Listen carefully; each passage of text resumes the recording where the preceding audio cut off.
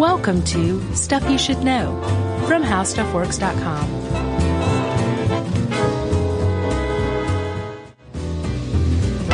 Hey, and welcome to the podcast. I'm Josh Clark. There's Charles W. Chuck Bryant.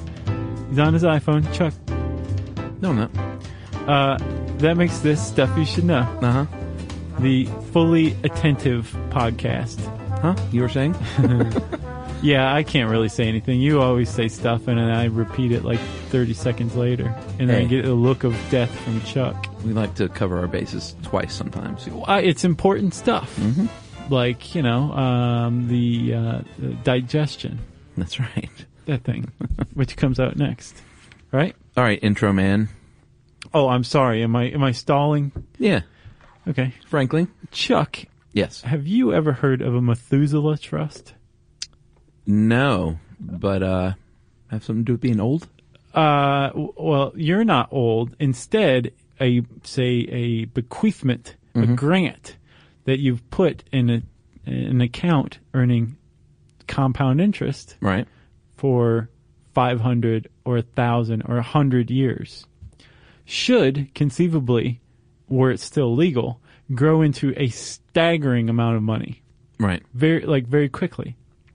For example, there was a guy who you might have heard of named Ben Franklin. Benny. Ben Franklin, in his will, left £1,000 each to the city of Boston and the city of Philadelphia, both of which he considered his hometowns. Okay. And these monies were meant to stay in a private trust that earned compound interest. Uh-huh. And by Franklin's reckoning, after 100 years, in 1890, it was supposed to be cracked open, a bit was supposed to be taken out, and then the rest was supposed to be left in until 1990s, 200 years after his death. Right. So by his reckoning, each city would get about the equivalent of $6 million apiece. Okay. By 1990. That's nice. Which is when it was supposed to end and finally mature. It didn't quite work out. Franklin's calculations didn't take into account lawsuits to stop this, to stop the idea of a Methuselah Trust in general. Right. The trustees' fees, lawyers' fees, all this stuff. So what it came down to was about $3.5 million each. So he was off the mark a little bit, but he made his point, which was if you put $1,000 in and you have enough foresight, you can give some money to the city of Boston. Did that really happen? Yeah, it really happened. They got their $3.5 million? Yeah. Each town did. What this demonstrates probably more than anything, though, is that Franklin was above all else an idea man, right? Yeah. He was pretty good. I mean, he invented spectacles. He had like some really good, some good inventions under his belt. The electric kite. But more than anything else, he was all about ideas, and he was more aware than anybody that his ideas weren't always. He didn't see them through to fruition all the time. Right. Not all ideas were meant to be. But another good example of that is his idea for daylight savings time. He was the guy that came up with this. Saving? Daylight saving time. I think most people say savings. Yeah. But it is in fact saving. But we're going to mess up and say savings. So yeah, just prepare for that S, people. Franklin was an ambassador to France, 1784. Which is a pretty cush job back then. Oh, I'm sure. The Enlightenment? Come on. It's a cush job now. Sure. Woke up one morning, all his fellow Parisians were sleeping, and he said, hey, we should change the time and get these people up earlier. Did he talk like he was from Jersey? He basically proposed it in an article, but it's generally dismissed as satire. Yeah. Like, it wasn't a real idea. Right. His whole idea was to, that basically everybody was like sleeping in late while it was still daylight, and then staying up late long after sunset. It was a waste of daylight. A great way to fix this is to say, let's get everybody up at the crack of dawn, and we'll do that by shooting off cannons that wake everybody up. It was sort of a jab at the French. A friendly jab. Well, he was a friend of the French. But, like I said, generally dismissed as satire, not really like the seed of the idea for daylight saving. No, but other people, about 100 or so years later, came up with similar things, and they meant it. And I don't know if we can say that Franklin didn't mean it, but he was just, he he didn't think it was a very important idea necessarily. But it's so ingrained in our society here in the United States, here in North America, and most likely if you're listening to this in Europe or Australia, you know what we're talking about. All over the world, really. That you're kind of like, well, yeah, daylight savings. I mean, it's peculiar, but of course we're going to do it. And Right. Of course it makes sense. This is from people who really can't even tell you whether it's spring forward or fall back. So let's set that straight right now, because I think if we just stopped there Yeah. and said it is spring forward where you set the clock forward an hour, Mm-hmm. and it's fall back where you set the clock back an hour, we've just done a tremendous public service. Did people really not remember that? Yeah, I'm among them. Really? Yeah, I will always remember it now because I've studied this article, but no, I always had trouble with it. Well, that's why they say spring forward, fall back. You can also fall forward and spring back. You can't spring back. Let me I see can. it. Hold on. Josh just sprung back. Sprung back. All right. Well, here's the other public service announcement. Here in the U.S., second Sunday in March, you're going to spring forward. The first Sunday in November, you're going to fall back. Yeah. I didn't know that because every year I'm on the internet going, well, when do we do this? When do we do it? Yep. I thought it fluctuated. Second Sunday in March, first Sunday in November. Boom. Yeah, I thought it fluctuated as well too. At 2 a.m. It's it's standard now thanks to a lot of legislation that's taken place over the years here in the United States.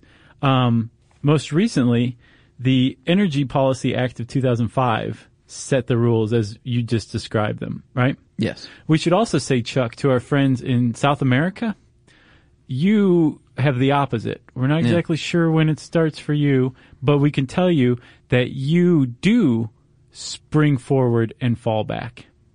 No, Spring fall back. forward and spring back. Yeah.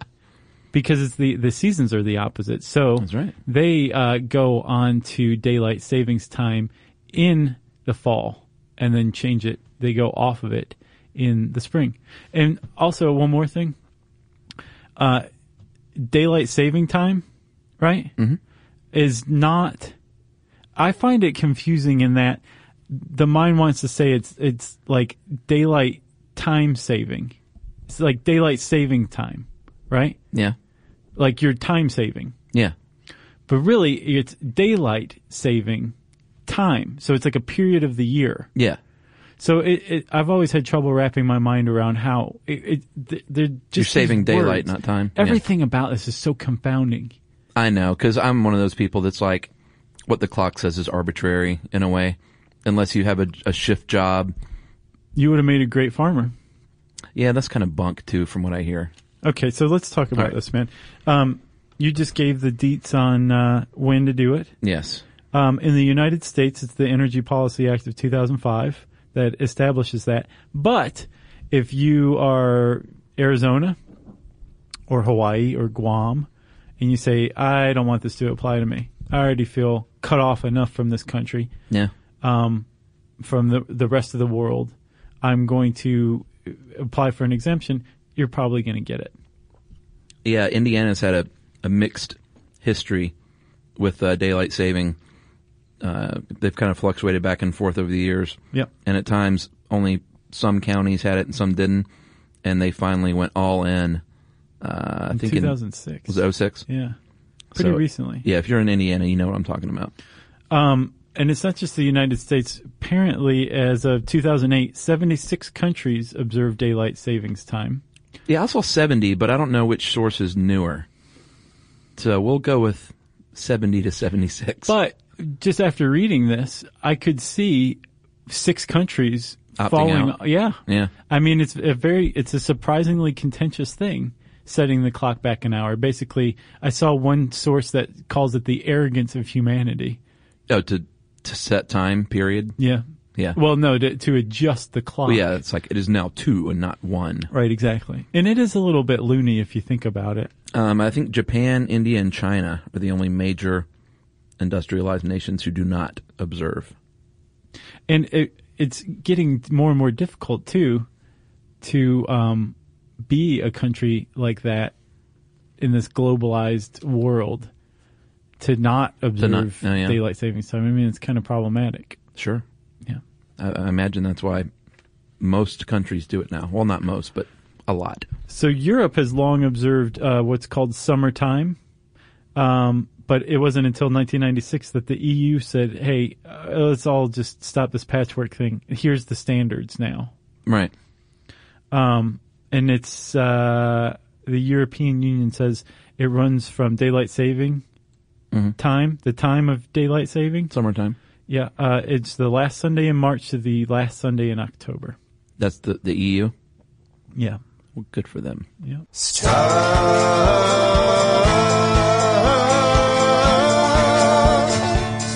you should know.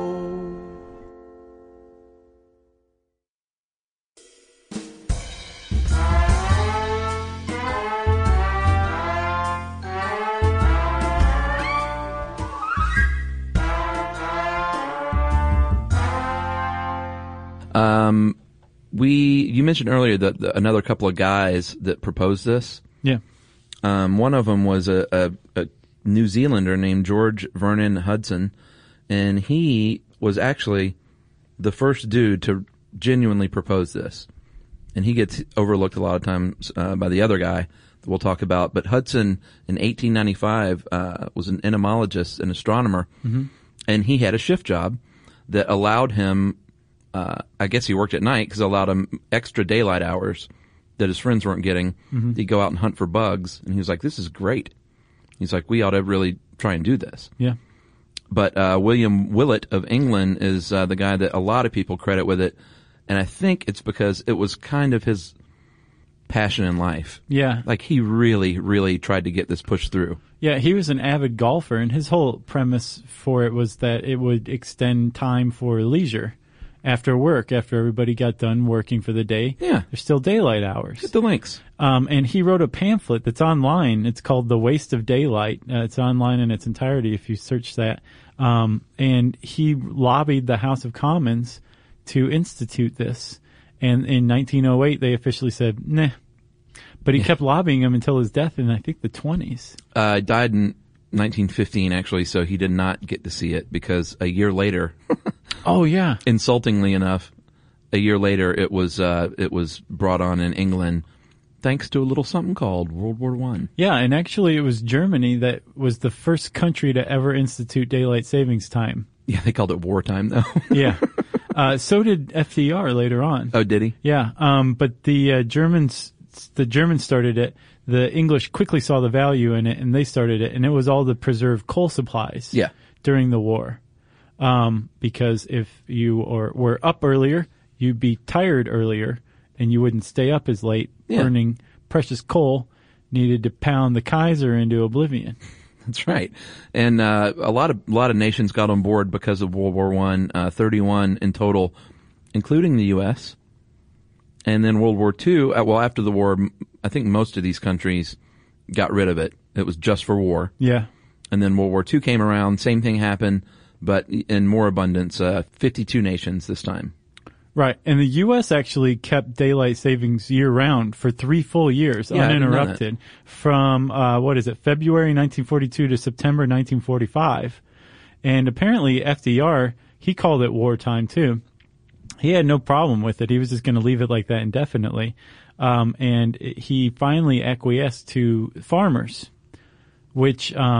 if you know much about farmers at that era, they were really effective at striking, at overturning like scab trucks and like dealing with communists, right. And like being pro-communist. And they were a force to be reckoned with. They called it God's time. Did they really? Yeah, we'll talk more about the farmers in a minute. All right. Go on. Well, we had it for 3 years solid, like you said, and then after the war, they said, you know what, you don't have to do it, but it's up to your state if you want to keep doing this or not. Some did, some didn't. Yeah. So that's the history. Well, actually... No, it keeps going in 1966. Does. History does keep going, doesn't it? Yeah. It never stops. So the states it's all patchwork and everybody's just kind of doing however they want. But we have this thing called the interstate system that comes about, which links states more and more, and there's more trade, and really people need to know what time it is Yeah. in another state that they're sending stuff to. Sure. So the Uniform Time Act of 1966 finally said, you guys can decide whether you want to do it, but if you're going to do it, you have to do it along these guidelines. Yeah.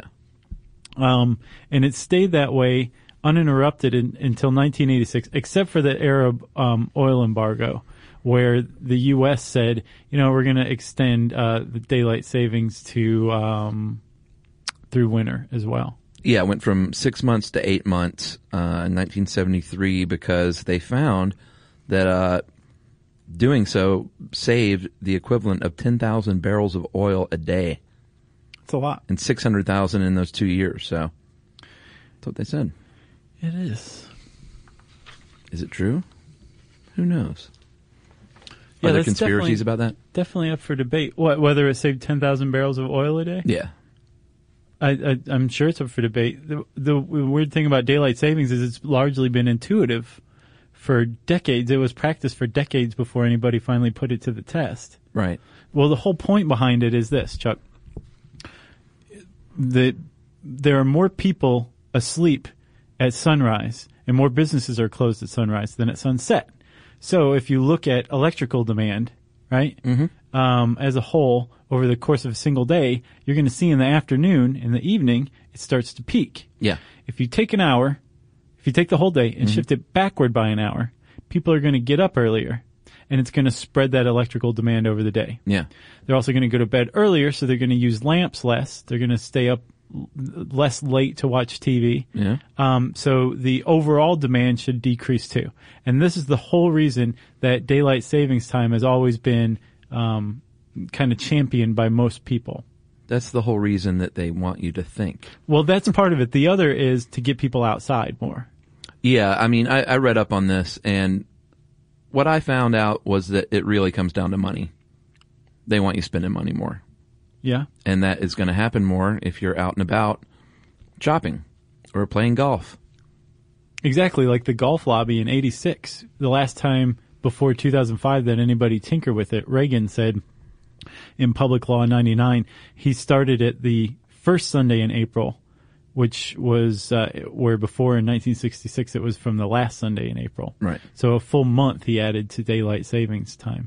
But the golf lobby said that an extra month or an extra hour, I think an extra month was like $400 million to just that industry alone. Wow, no, see there? Yeah, Money talks. it does. And the reason I say that that's the main reason is because they've done studies. And in fact, in 73, when they did the oil embargo, they didn't just study oil barrels, they studied utilities. And they found that it's a pretty negligible difference, about 1% energy savings. But that's for the whole country. That's Yeah. a lot. That is a substantial amount of, that's a lot. See, I read it's negligible. So say it is 1%, say it is negligible, but say that it's 0% if you don't do anything. You automatically have said, well, there's a savings in energy, especially in this eco-conscious society that we're growing into. That's it. Right there. Okay, daylight savings time. Do it. We'll save 1% of all the energy expended. Fine. Do it. It's better than not, right? Sure. What else could possibly go wrong? And I was very surprised from this article to find that there's actually counter arguments to daylight savings time. Well, yeah, because they basically, I think people have challenged these studies, is what I've seen. In 2001, they did another study, California did, where they actually doubled it to a 2-hour shift. And in the end, they found that electricity savings of about 0.03 for the year. Right, which is substantially less. But you can also say it's still better than nothing. Why not just do it? That's true. There's also other arguments too. Things like there's fewer traffic accidents in the evenings. Yeah. Because it's lighter out That's what they say. on the evening commute. Crime is decreased because criminals prefer darkness. And if you're out taking a walk after work and it's light out still, you're probably not going to get mugged. And then, of course, the golf industry said everybody needs to get off their rears and get outside and play more golf. Yeah. Golf fever, catch it. And they are big on that as well. Well, I got most of my info, you should know, from that Skeptoid guy. Let's hear it. Dunning. Well, no, that's what he said. He said basically it's all about money. He said don't be fooled into thinking this is some energy plan. And he said that the numbers are suspect, and then it really comes down to spending money as a consumer. I'm sure it does, but the other aspect of it, you know who's the biggest against it now? Who? These days, it used to be farmers. Well, he said that's bunk too. He bunks everything though. So here's the thing. Farmers, from what I understand, it used to be farmers, and I've seen this elsewhere, that farmers had a problem with it because daylight savings added an hour onto their day. They had to get up at the crack of dawn, no matter what time it was. So if they had an extra hour, they had to extend their business hours because they had to deal with the public who was running on an hour later time. Right. So farmers hated daylight savings and they railed against it. That's my understanding. With modern technology, where a lot of the farm processes are automated, they don't have to worry about the sun time or God's time, right, as much. They're not as opposed to it. The problem is with airlines now. When they're flying to places that don't have daylight savings, they apparently have a lot more trouble, I'm sure, getting a slot at an airport when the time doesn't quite match up, because the airport's like, we're not going to the trouble of figuring this out. Just go lobby your government to stop screwing with time. So apparently that's the big industry that's opposed to daylight savings right now. Interesting. Yeah. Like I said, though, he's that's his job. He's the skeptoid. Debunking. He said the farmer thing he thinks is somewhat of a myth because he can't find any. He said all the sources are the exact same, and he can't find any origin source that he thinks is valid. That's pretty good evidence that something is a myth, but he's trying to prove a negative. He should be opposed to that. Maybe he is. Huh.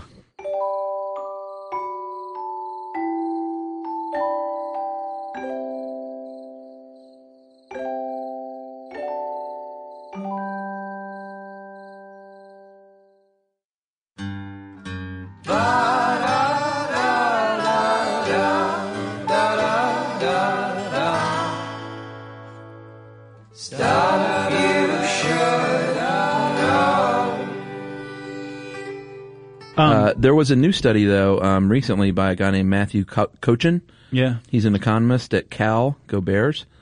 And, I said Indiana's kind of been back and forth over the years with half the state doing it. Yep. When they finally went all in 2006, he said, hey, there's a great opportunity to check this out and study it.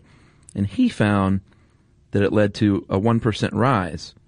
He figured that lamp usage went down overall across the daylight savings. Right. But that there was a peak in energy demand that was an increase over when you don't observe daylight savings.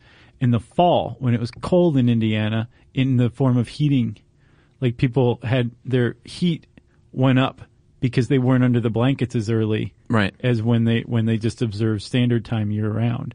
And that actually cost $9 million for the state. Well, and I think that's part of Dunning's thing too, is these studies that were done in the 70s, they didn't have, computers and iPods and Blu-ray players, and we have way more things besides lamps these days to take into account. Yeah. And air conditioners and things like that. Yep. So he's saying it's kind of an outdated. There were no lamps in the 70s. An outdated model. And daylight savings, Chuck, also kind of strikes me as a really good example of, for every action, there's an equal and opposite reaction. So there's fewer fender benders during the evening commute. Yeah. But apparently parents groups are also opposed to daylight savings, in part because accidents involving kids waiting for the bus in the darker mornings increase. Oh, really? And then if crime goes down during the summer, but then it increases in the fall. Now there's no figures to support that necessarily, but there's also the only study ever conducted about how daylight savings creates a decrease in crime was a single study of the District of Columbia in the 70s that found a 10% reduction. But no one's ever backed it up or refuted it. That's the only one like that. Yep. Well, and think about it too. Car wrecks are good for industries like tow trucks and mechanics. The tow truck lobby. The auto industry. Yeah. That wants to sell you a new bumper. I don't know. But it does everything. You're right. Everything has an opposite reaction. And also, apparently, chronobiologically, it can be very problematic for us. So says, was he German? Yeah. I didn't see his name. He's just referred to as a German chronobiologist. There's only one. I couldn't find him. Or her. Yeah, that's true. He or she says that your body never even adjusts, period, to the circadian rhythm, and so you're just out of whack for 8 months out of the year. Or I guess it depends on which one he thinks is right. So, yeah, and the big Like 4 problem months. is going back and back, like going back and forth. Right. Like if we all just said, okay, the whole world's going to set their clocks back 1 hour forever, and that will be referred to from here on out as the hour, the moment, and then we're just going to forget about daylight savings time, it would conceivably have the same effect, right? Right. But it would not have that jet lag problem that the German chronobiologist describes. Right. And even worse, there's other people that propose extended daylight savings throughout the year, Like or throughout all winter year? as well. Oh, okay. Right. If we did that once, it could conceivably be fine. Our bodies could adjust. It's going back and forth. Oh, okay. Other people are proposing double daylight savings where you go back 2 hours. Right. Which would probably wreak havoc if the chronobiologist is correct. Right. And there's actually data that supports this idea that like our bodies are disrupted by it, like the Swedish heart attack study. Yeah, I'm sure they are. I never thought of it as losing an hour, though, because it happened at 2 a.m. on Sunday, and I would just wake up, and whatever the clock said is what it said. Yeah. I never felt like, I guess I don't get up Sunday morning at 7 for a shift job. No, that's a big part of it. I saw in The Consumerist, some guy wanted to know about getting paid because he worked the late night on this past November, for Sunday in November. Oh, yeah? When he had an extra hour. Because there's actually 25 hours in that day. All right. 1 a.m. is counted twice. Interesting. Isn't that? There's Yeah. a 25-hour day that we just went through. That's got to mess us up somehow. It's got to. And it does. The Swedish study I was referring to found that since 1987, the number of heart attacks rose about 5% during the first week of daylight savings time every year. And then some Australians looked at some data between 1971 and 2001 and found that male suicides increase in the weeks following daylight savings time. And they're controlling for everything else, and it appears to just be daylight savings really affects people with bipolar disorder. And men are more prone, Australian men with bipolar disorder are more prone to commit suicide in the weeks immediately preceding the change over to daylight saving. Wow. Yeah. That's sad. It is sad. There have been some kind of interesting things that happened over the years because of DST. In 99, the West Bank was on daylight savings. Israel had just switched back to standard time. So a group of West Bank terrorists were preparing some time bombs, smuggled them to their counterparts in Israel, and as they were planning the bombs, they blew up. No. Yes. No. That's what it says. Is that from Skeptoid? No. Is that from Snopes? I'll take Snopes too. I think that's real. Wow. I think that happened. That is crazy. Minneapolis and St. Paul were on different times in 1965. That's crazy too. Which kind of whacked things out. Amtrak, a train cannot leave the station before it's scheduled to. Obviously, can't leave early because everyone's got to get on. So when you fall back in October, if you're running on time, you stop and sit there for an hour. November. What'd I say? October. I think it used to be in October when this was written. So you sit there for an extra hour if you're on Amtrak on that day. That's right. That's crazy. And then in the spring, apparently they don't do anything but try and catch up. Like everything's a little late for a little while, and they just try to drive faster. Can you imagine being a logistician? I want to hear from logisticians. I have a deep respect for your profession. Yeah, agreed. That's tough stuff. Time. Who knew? Yeah. You know? Is it arbitrary? What the clock says? It's just a number. I tend to go with just the rise and fall of the sun and moon. You know? Are you kidding me? Like, you could throw away every clock in the world, and nothing would really change in uncivilized parts of the world. In the civilized world, everything runs on the clock, but it's just time. The number was invented by man. I know what you mean, man. You know what I'm saying? Mm-hmm. A little abstract. Thanks for that, Chuck. I think that was an excellent way to kind of put everybody To sleep. But no, you just put them on a little cloud and went, Yeah, man. you know? If you want to learn more about clouds, about daylight savings time, about Chuck Bryant, you can type in those words in the search bar at howstuffworks.com and it'll bring up some very cool stuff, I assure you. And I said search bar at howstuffworks.com. That means it's time, Chuck, for listener contest. That's right. Not listener mail. We have a contest that, We have nothing to do with. yeah, this was sprung on us, but we like it. We're in favor of it. Yes. If you are interested in coming to Atlanta, all expenses paid. Yeah, that's the kicker. Actually, I'm not going to say all expenses paid. Yeah, I don't know if we should legally say that. Certain expenses are paid. You can come here, tour the studio, hang out in the office. We'll even go to lunch with you, with Jerry. Yeah, Jerry will be there, and Yeah. you'll get to see her face. Like, we won't make her wear like a paper bag. You can enter this contest. It runs now. If you're If in what? America, Yeah. We get the grief. United States. As I always tell everyone from Canada and elsewhere that's mad about this, I can't win your contest either. I don't think that makes anybody feel better. No. If you're American, If you're in the United States, it runs through December 31st. Winners will be announced the week of January 1st, 2012. Grand prize, trip to Atlanta, includes one night hotel, airfare up to $500, nice. and an American Express gift card for incidentals. Like taking me and Chuck out to lunch. I think we'll pick that up. Oh, okay. And if you refer somebody, like you go to Facebook, thehowstuffworks.com, not the stuff you should know.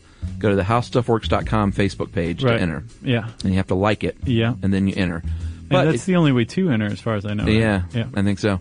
But if you refer someone, and they win, I'm sorry, after person A enters a contest, Oh, man. he or she can share the contest link with friends Uh-huh. via Facebook and Twitter. And if a friend of theirs wins, then you win a Kindle Fire. That's not too shabby. So does that make sense? Yeah. And I would give you the link, but it's like 3,000 characters long. So just go to Facebook, howstuffworks.com. How Stuff Works official Facebook page. Yeah, and you will find the information there. Yeah. And lunch it up with us. Yeah. Let's launch. Let's do lunch. Before we go, I want to correct myself, big time correct myself about patent trolls in the Gene Patents episode. I mentioned patent trolls, and I don't even remember what I said they were, but I was way off. Yeah. Patent trolls are people who go around buying patents with no intent of manufacturing these things, or what the patent is for. I figured that's what it was. Like buying up website domains?